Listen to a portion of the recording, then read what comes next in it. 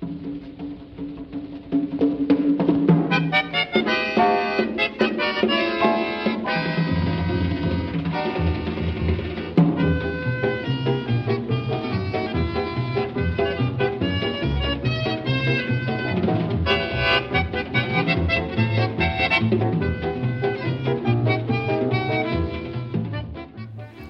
hello everybody and welcome to this latest edition of the John Sandoe podcast.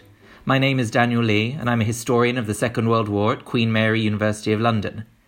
It's a great pleasure to speak today with Roland Phillips about his gripping and superbly written new book, Victoire, a wartime story of resistance, collaboration and betrayal, out now with the Bodley Head. I'm sure that Roland will be familiar to many readers after the success of his wonderful last book about the Cambridge spy Donald Maclean that came out in 2018 under the title A Spy Named Orphan. In his latest book, Victoire, Roland picks up one of the central themes of his first book, that of betrayal. He's interested in probing the choices and circumstances that might lead a man or a woman to betray their country. The context for this book is Nazi-occupied France, and the hero or anti-hero is Mathilde Carré, who had spent the best part of the 1930s earning a modest living as a schoolteacher in the Sahara Desert in French Algeria. So to get things started, Roland, could you sketch out for us Mathilde Carré's early life, and in particular, how did she go from being a nondescript schoolteacher at an outpost of the French Empire to assuming such a major role in the French resistance? Mathilde, I think, ran entirely on emotion.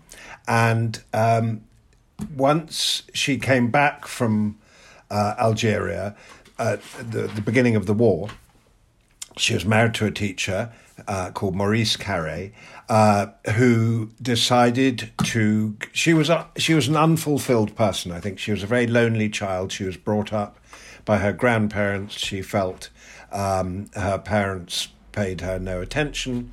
And she got married very young, went to Algeria, as you say. And when the war started, and she suddenly thought, now is my chance to be noticed, really. She became a nurse. She was incredibly brave. She was one of only 3 of her cohort of 80 who nursed throughout the fall of France, battle for France. She then decided her husband was a coward because he left to fight in Syria rather than defend his home country.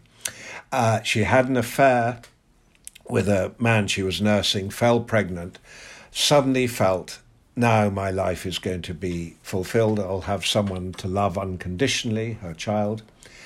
Then she miscarried. France fell. She was in complete despair and was about to throw herself off a bridge in Toulouse when she suddenly thought, no, I will commit a useful suicide. I will become a second Joan of Arc. So she was always sort of, I suspect we might now diagnose her as possibly slightly bipolar. She had these terrific mood swings. And so she had this revelation that she was going to save her country, didn't quite know how, was in a restaurant 3 days later in Toulouse when her eye was caught, as her eye was often caught by a dashing, energetic man, by a figure who accosted her outside the restaurant and said in appalling French, he was Polish, could you teach me French? So she went every day to his hotel to teach him French. They quite soon became lovers. And after a time, he was called Roman Chernowski, though he was under a pseudonym.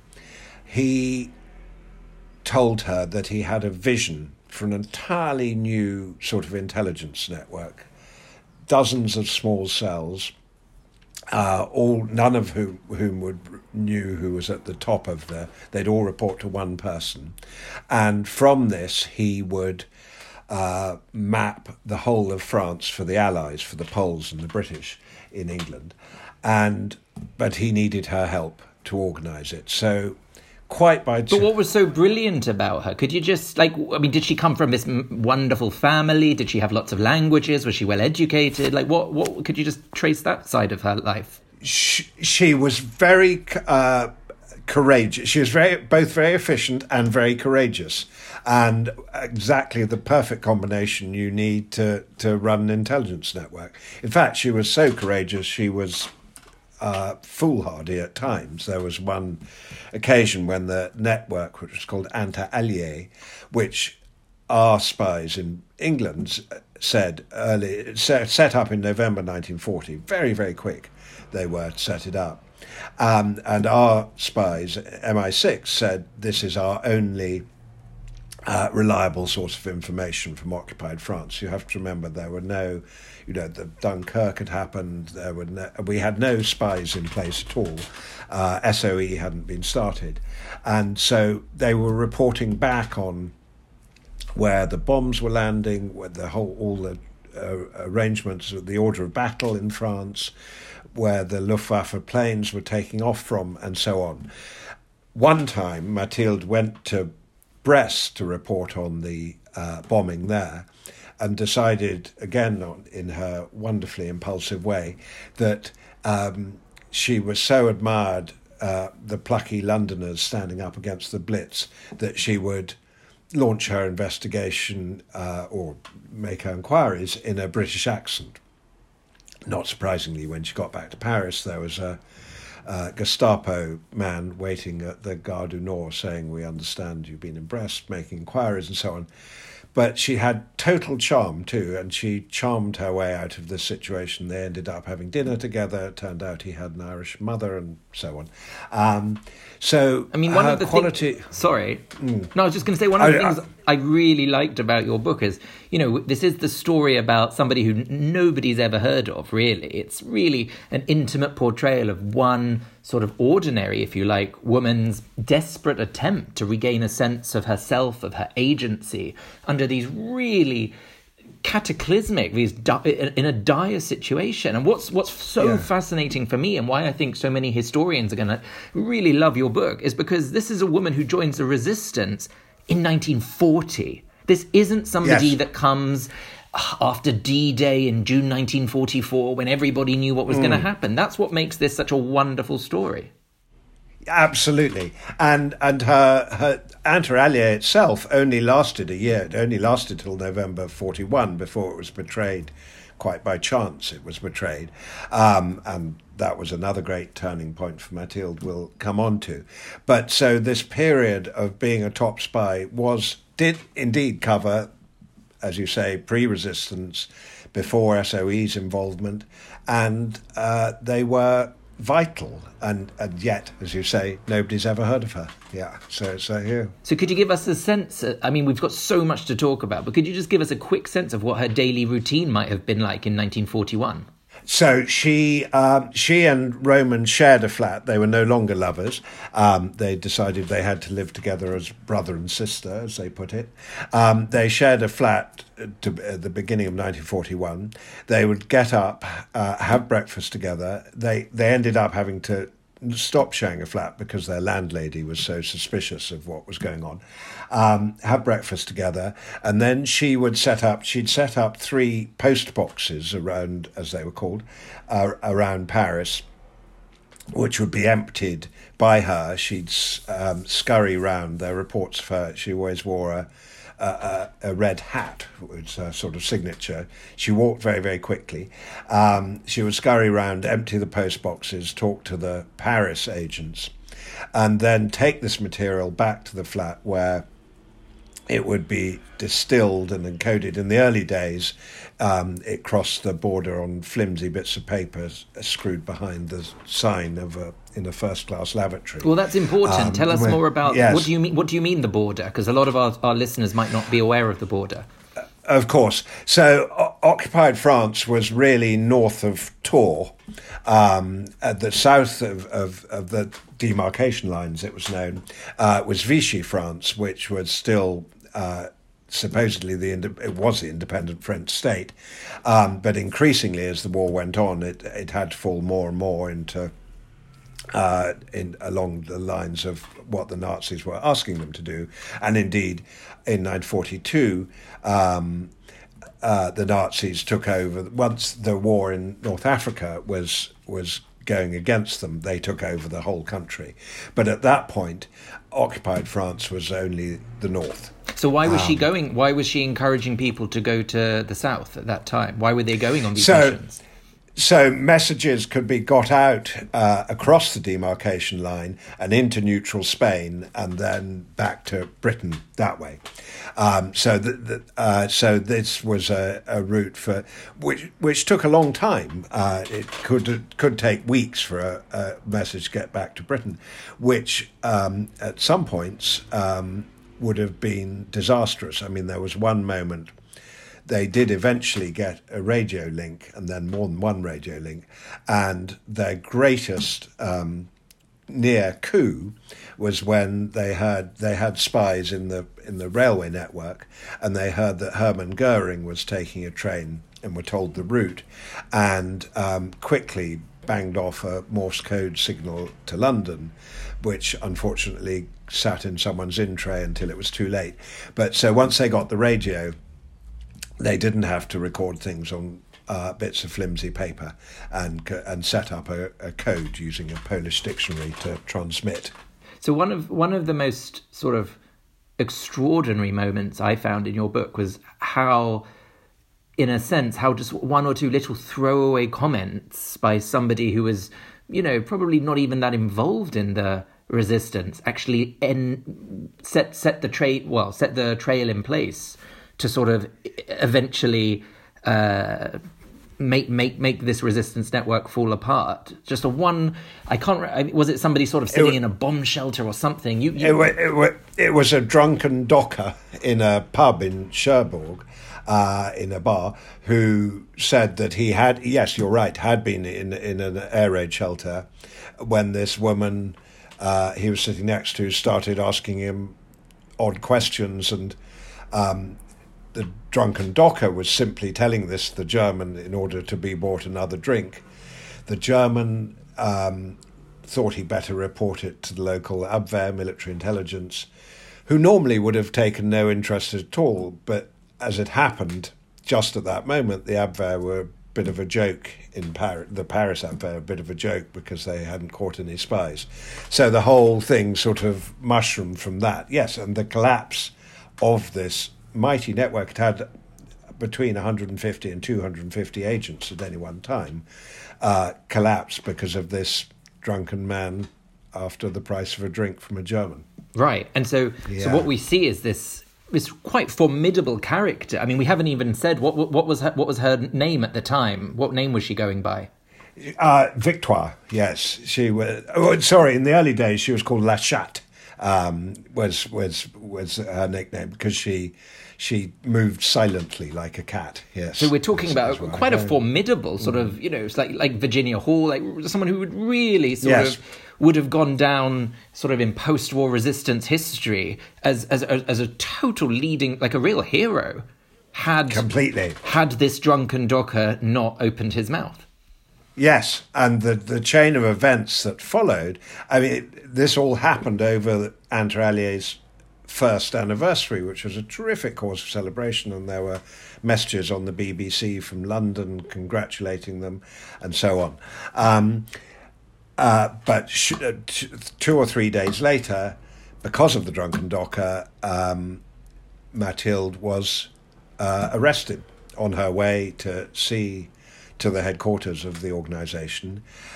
She was arrested, and this was I suppose the issues that come up at that point are at the heart of my book, because she was in fact arrested by a man, a lowly figure. He had been a military policeman until he was brought in to translate on the Anne Terralier case, and he was called Hugo Bleicher, and he became the great spy hunter in France for the Abwehr. And he didn't believe in, even though by this time, November 41, they were shooting any resistors of this kind out of hand, he came up with the idea on his own of turning her. And so she spent a night in prison, and he basically said to her, either you work for me or I shoot you. And this is, I think, the core of one of the things I'm trying to explore is, what would any of us do in that situation? What would we do to survive? And so many of the agents who were turned, the Inter alia agents even, immediately they were arrested, said, I'll work for you, or I want to keep my job. I mean, and in occupied France, in order to keep your job, you would have had to have a degree of collaboration and so on. So I think it's not as clear-cut as it is perhaps now, 75 years later, the whole notion of collaboration. But Mathilde's greater crime was on the day she was released from prison and agreed to work for Hugo Bleicher and keep the network alive as a double network, con the Allies. She slept with him too. That he took her back to headquarters, and she later said, and I can believe this, I was completely numb. I didn't know what was going on. I went along with this. And that, in the eyes of the French after the war, perhaps was her greater crime than the collaboration. Yeah. So she then began to work for the Abwehr as their virtual prisoner to begin with, was called Agent Victoire. They sent messages over her name to London saying the network's betrayed, but I'm all right. And this is November 41. I'm all right, and I'll carry on transmitting. And then they were putting out misinformation. And this was, I think, the first great double cross of the Second World War. In England, the Double Cross Committee was up and running and running double crosses back to the Germans, but this was the first time the Germans came up with the idea as they saw it. Yeah. I mean, this part of your book really reminded me of the work of John Sweets when we think of his amazing book from, I think, probably 30, 40 years ago, Choices in Vichy France, when he just looks at the city of Clermont-Ferrand, just really looks at some of these choices that groups and individuals had to make under these extreme situations. Or the sorrow and the pity. Absolutely. Yeah. So I really did. I felt like as I was reading your book, I thought you did such a good job in that particular section of treating her so fairly. Whereas I think a lot of perhaps French people after the war wouldn't have been as generous as you. Moving on a little bit, because I know it's such a brilliant book where there's so much more still to cover. Just give us, again, a sense of what was her strategy during these sort of this... I mean, when I'm thinking of this period, it is such... the end of 1941, America's not even in the war yet. Obviously, everybody knows that Germany's going to win the war and that in a few months' time, the Germans will be in Moscow, etc. So, what's actually going on in her head? Does she have a strategy at this time? Is she betting on a particular horse? I think she's surviving, and I think this is the way her dreams are shattered. She's not a second Joan of Arc. She's not uplifted as she scurries around emptying the post boxes and sending the messages. And I think she's just getting by. She knows she's done wrong. There's a sort of in everything I read about her, including her own writing. She goes sort of numb, and she just goes through the motions. She's led around by Bleicher, told to do these things. I mean, she later said, I was only biding my time to get back on side, and that may well be true. But from the high emotion from the beginning of the war till her arrest, we now have a period, I think, of numb flatness for about 2 months before she sees the opportunity of salvation, which she seizes with both hands. And this is possibly her greatest act. I think she saved the beginning of the resistance. What happened was that there's a man called Pierre de Vomecourt, who was the first French agent to be parachuted into France from SOE, with a brief to test out. There were various small networks, but he was going to try to bring them together to form what became known as the French Resistance. And he had between 10 and 25,000 followers at his command. But his radio operators kept being killed, betrayed and killed. And he heard through a Paris lawyer that the Interallié radio had been saved by Mathilde. So he formed up to her and said, I need to get to England, I need to get messages to England, the whole resistance is hanging on this, can you help? And she, under orders from Bleicher, couldn't believe his luck. He was now about to have the entire nascent resistance in his clutches, went along with this. And then the second great turning was when he asked her to produce some documents for him, which she did, which were unbelievably good forgeries, because they were, in fact, the real documents.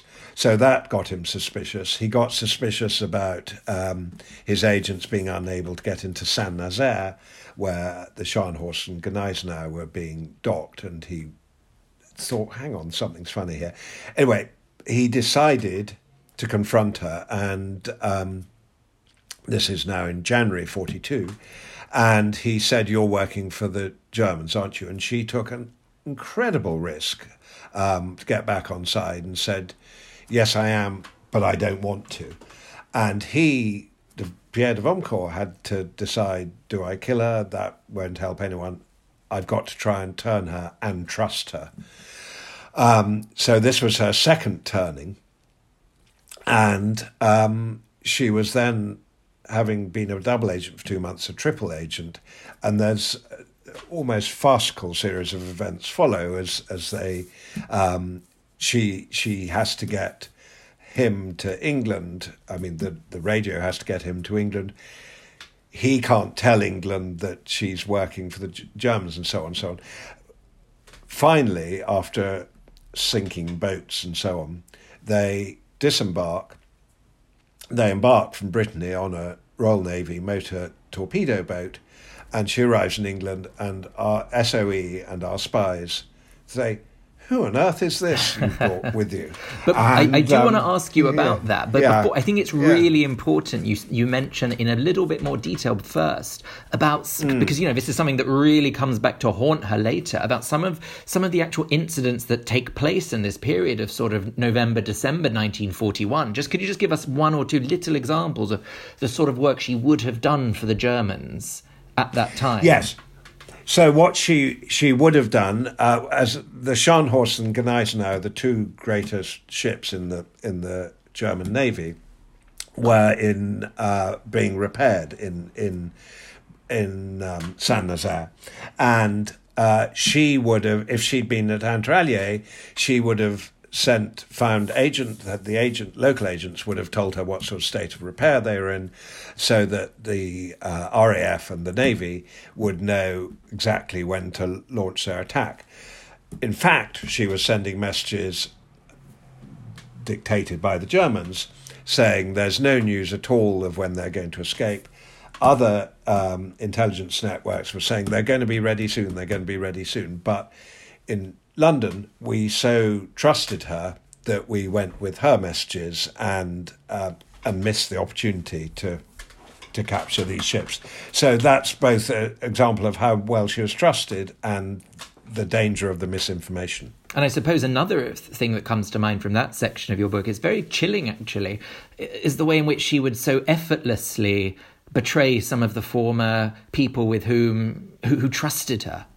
Absolutely, yes. And the Germans knew exactly who they were, the people, because they got all the records. But at the same time, it's chilling when she's taken round, she's made to make lunch dates with them, and as soon as they sit down, the Gestapo burst in and take them away. And for the Poles in particular in the network, that goes very, very badly. They're all incredibly badly treated, and many of them die in the camps. But it is, and that's, I think, what I mean by the numbness, that it's this sort of awful routine of betrayal and putting out the misinformation, and it really sort of hurt to write about it in a way, because it's so not what she was about a few months earlier. Right. And I suppose really that's what everything comes down to, that short 6 to 8 week period, November, December 1941. Everyone has forgotten all the amazing work she had done beforehand, the danger she had put herself in working for the resistance. So here we are, February 1942. She finds herself in England at a time that most resistors in France hadn't even joined the resistance yet. Absolutely. And already her, the die has been cast. Like, we know how, we as a reader, we sort of have a sense that things aren't going to get better for her in England. No, because, of course, in England, although she said she told our spies everything, she was debriefed over and over and over again, because we couldn't quite believe that someone who'd worked for the Abwehr could be on side. And we had this potentially very dangerous woman in London. She was by now de Valmcourt's lover, and he was refusing to go back to France without her, and that was very, very complicated and difficult for these men who didn't know quite how to deal with it. So she was let loose on London. She had a huge expense account, but we could not, and she begged to be useful as a spy, but we obviously couldn't contemplate having anyone as a spy who'd worked for the Abwehr. So there is, as you say, this sense of nothing good can happen to her. And indeed, when de Valmcourt does eventually get dropped back while her radio is saying he's still in London as this information, and then we stop hearing from him and eventually have to assume the whole cover has been blown. Interestingly, de Valmcourt never blows her cover, and the Germans don't know till after the war whose side she was on, just as we didn't know during the war whose side she was on. But so then there's this terrible series of meetings which are documented in extraordinary detail, when we have to decide what to do with her. To send her back, she'd probably be killed, she must have been blown. Give her to Free French, they would take a very dim view of her because she'd worked for the Abwehr.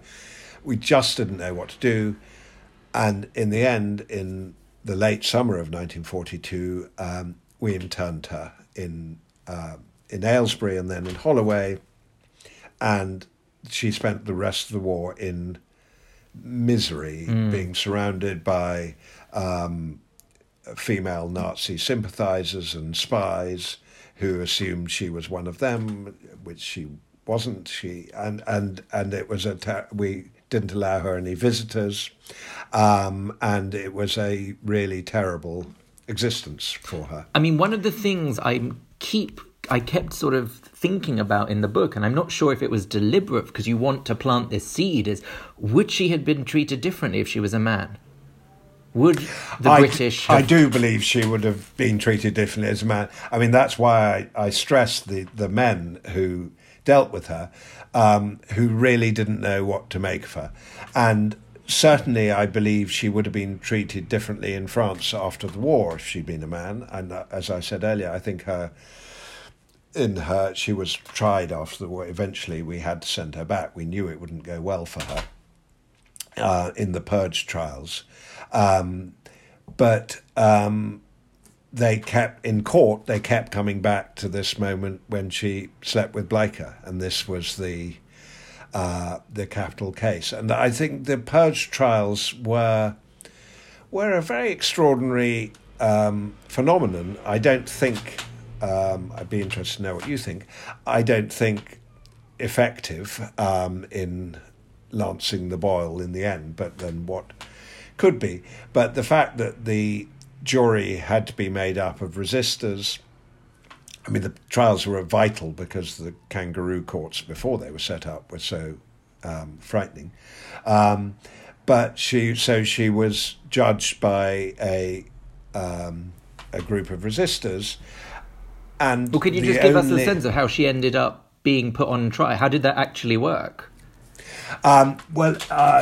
De Gaulle, immediately after liberation, de Gaulle announced these so-called purge trials, because towards the liberation and immediately after, basically the resistance were taking things into their own hand, taking events into their own hands. We think sort of 9,000 or 10,000 people might have been murdered in summary justice. And so these trials were set up, and the sort of blanket charge was intelligence with the enemy, which Mathilde undoubtedly had carried out. She didn't come to trial, didn't come to court until 1949, beginning of 1949, which was sort of the last year of the trials. And our trial only lasted 4 days, and she was condemned to death. The charge only took account of the period between her arrest and her leaving for England. So there was no question that her good work before and after could be brought in, though Pierre de Vomecourt, who spent the rest of the war in Colditz, did say she saved my life. So she was condemned to death, and did nobody defend her? Did none of the former people with whom she had worked in the resistance, did none of them sort of come to? They didn't defend her. They told their story. Some of them were more forgiving than others. In fact, I was very struck how many of them were forgiving or didn't want to come to court because they said that's all in the past.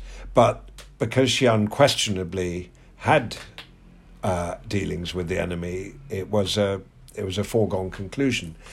And interestingly, I think I take one example of a trial of a man called René Bousquet, who was who was the chief of police in Vichy France and played a major part in the deportation of the Jews. His trial was both shorter than Mathilde's, and he was acquitted for reasons that couldn't be said in court. I think everyone suspects because he knew people high up in the Vichy government and who were working their way up the French system too. Well, but he'd also had a compromise. But he had also been in the resistance. So he had been in the resistance. Yes, but the resistance counts for some, but not for others. I really think that you're onto something when it's as simple that she had slept with a German man and taken him as her lover, and that was just a step too far. Absolutely, yes. And if you think about the shaving of the heads and so on in the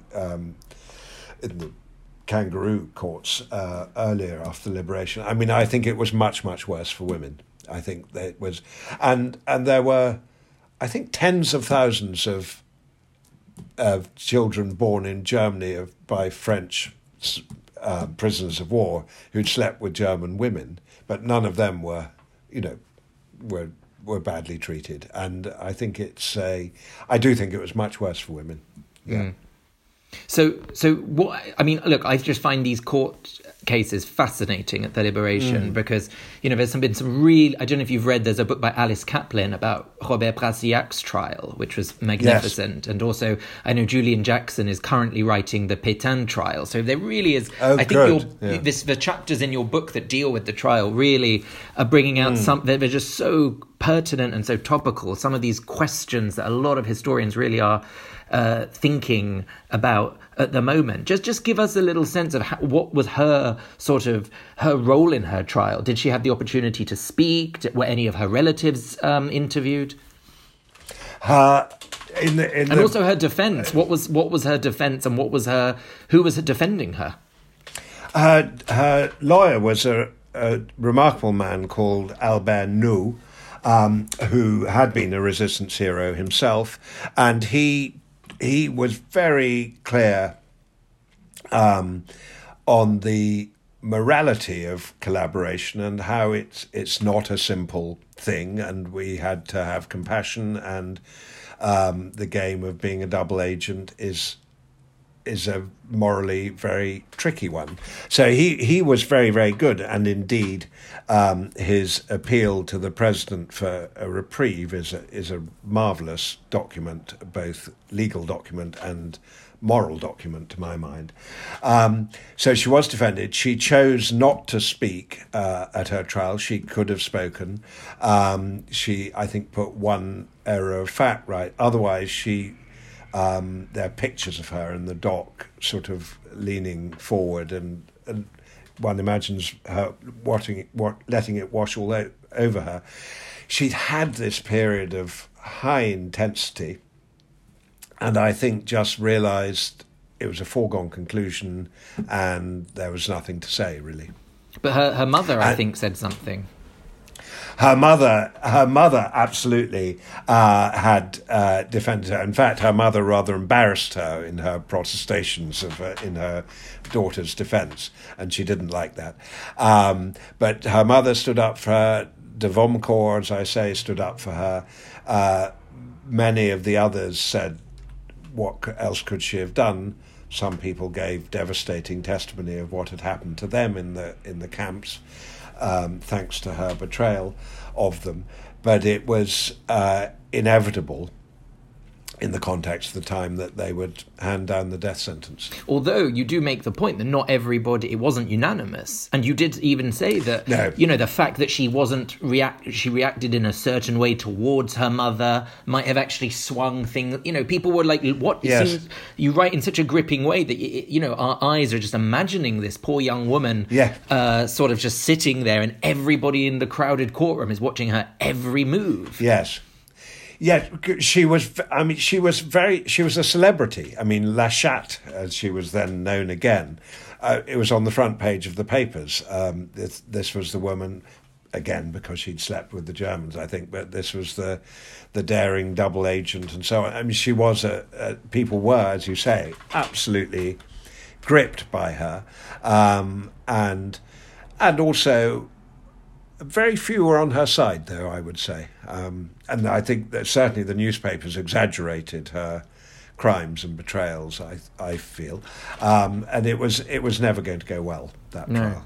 No. And I feel that, one of the good things that you do in the book is you really sort of keep reminding us of the complexities of Vichy France and the choices. And I know you sort of bring in Sartre a few times in some of his writings about that particular period and how absolutely complicated life was. And it just kept reminding me of the film La Comme Lucien, how sort of easy it is just to switch between resistor or collaborator, and that the lines is so incredibly blurred. Look, I know we don't have much more time, but I'm sure people will really want to know about what became of her after she was sentenced to death.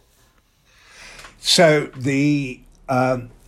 about a day, so Albert Nou, her lawyer, wrote this remarkable appeal to the president of France, saying why her sentence should be commuted. And the day before her execution, it was commuted. She was told she would get life imprisonment as well. They actually took account of her time she'd spent in prison in England, and she was released in 1954.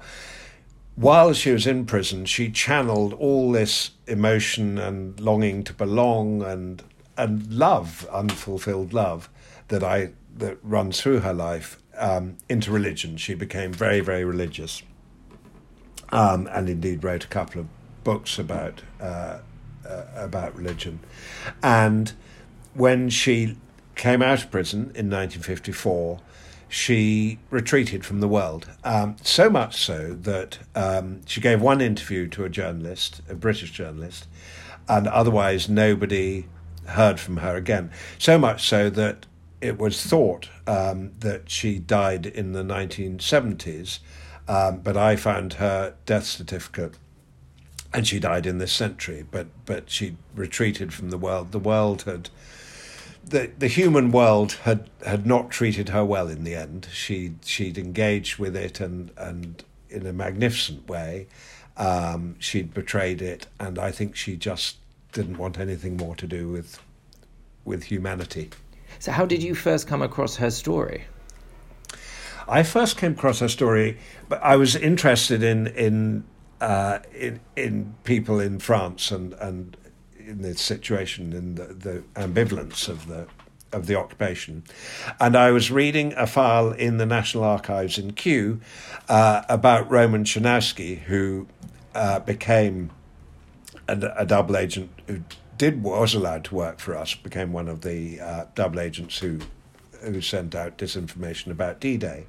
And in the middle of his file, I found this critique of La Chatte, as he called her, because one of the things we asked her to do when she was at liberty in England was write down everything she could remember, everything she knew about her time at Interallié. So when he arrived, he was critiquing it. And so I started following it up from there. That's amazing. And found some extraordinary documents in the French National Archives that I don't believe have been looked at since the war. Yeah, I noticed you've looked at AJ39, but perhaps we're getting a little too technical now for some, which is one of my favourite files. But, this really is a tremendous book. It must have taken you ages to write, and you've clearly been to so many archives and read so many fascinating sources over the last... I was drawn along by the characters involved, most of all hers, and I thought she's got such spirit and interest that she drew me through it.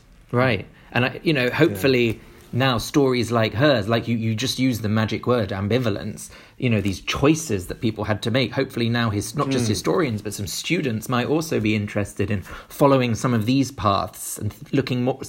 Perhaps we need to turn our attention away from some of these sort of big resistors and big collaborators and just kind of look at some of these people in between and start to wonder what it was that made them do what they did.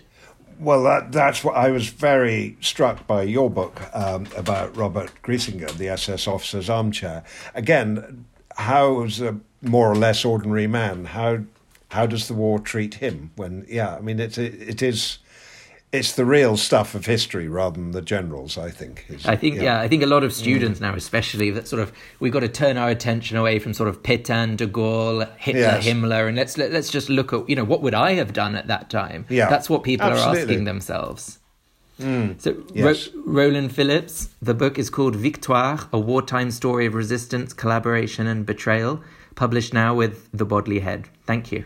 Thank you so much, Daniel. Thank you. My thanks, Roland and Daniel, to you both for going to the trouble of having and recording this conversation for us. Victoire, A Wartime Story of Resistance, Collaboration and Betrayal by Roland Phillips is available from us at £20, and Roland has kindly signed bookplates. Do let us know if you would like a copy of his book, either by calling us on 020 7589 9473 or email sales@johnsandow.com. Daniel Lee's The SS Officer's Armchair, In Search of a Hidden Life, is also available at £20. Thank you once again, Roland Phillips and Daniel Lee.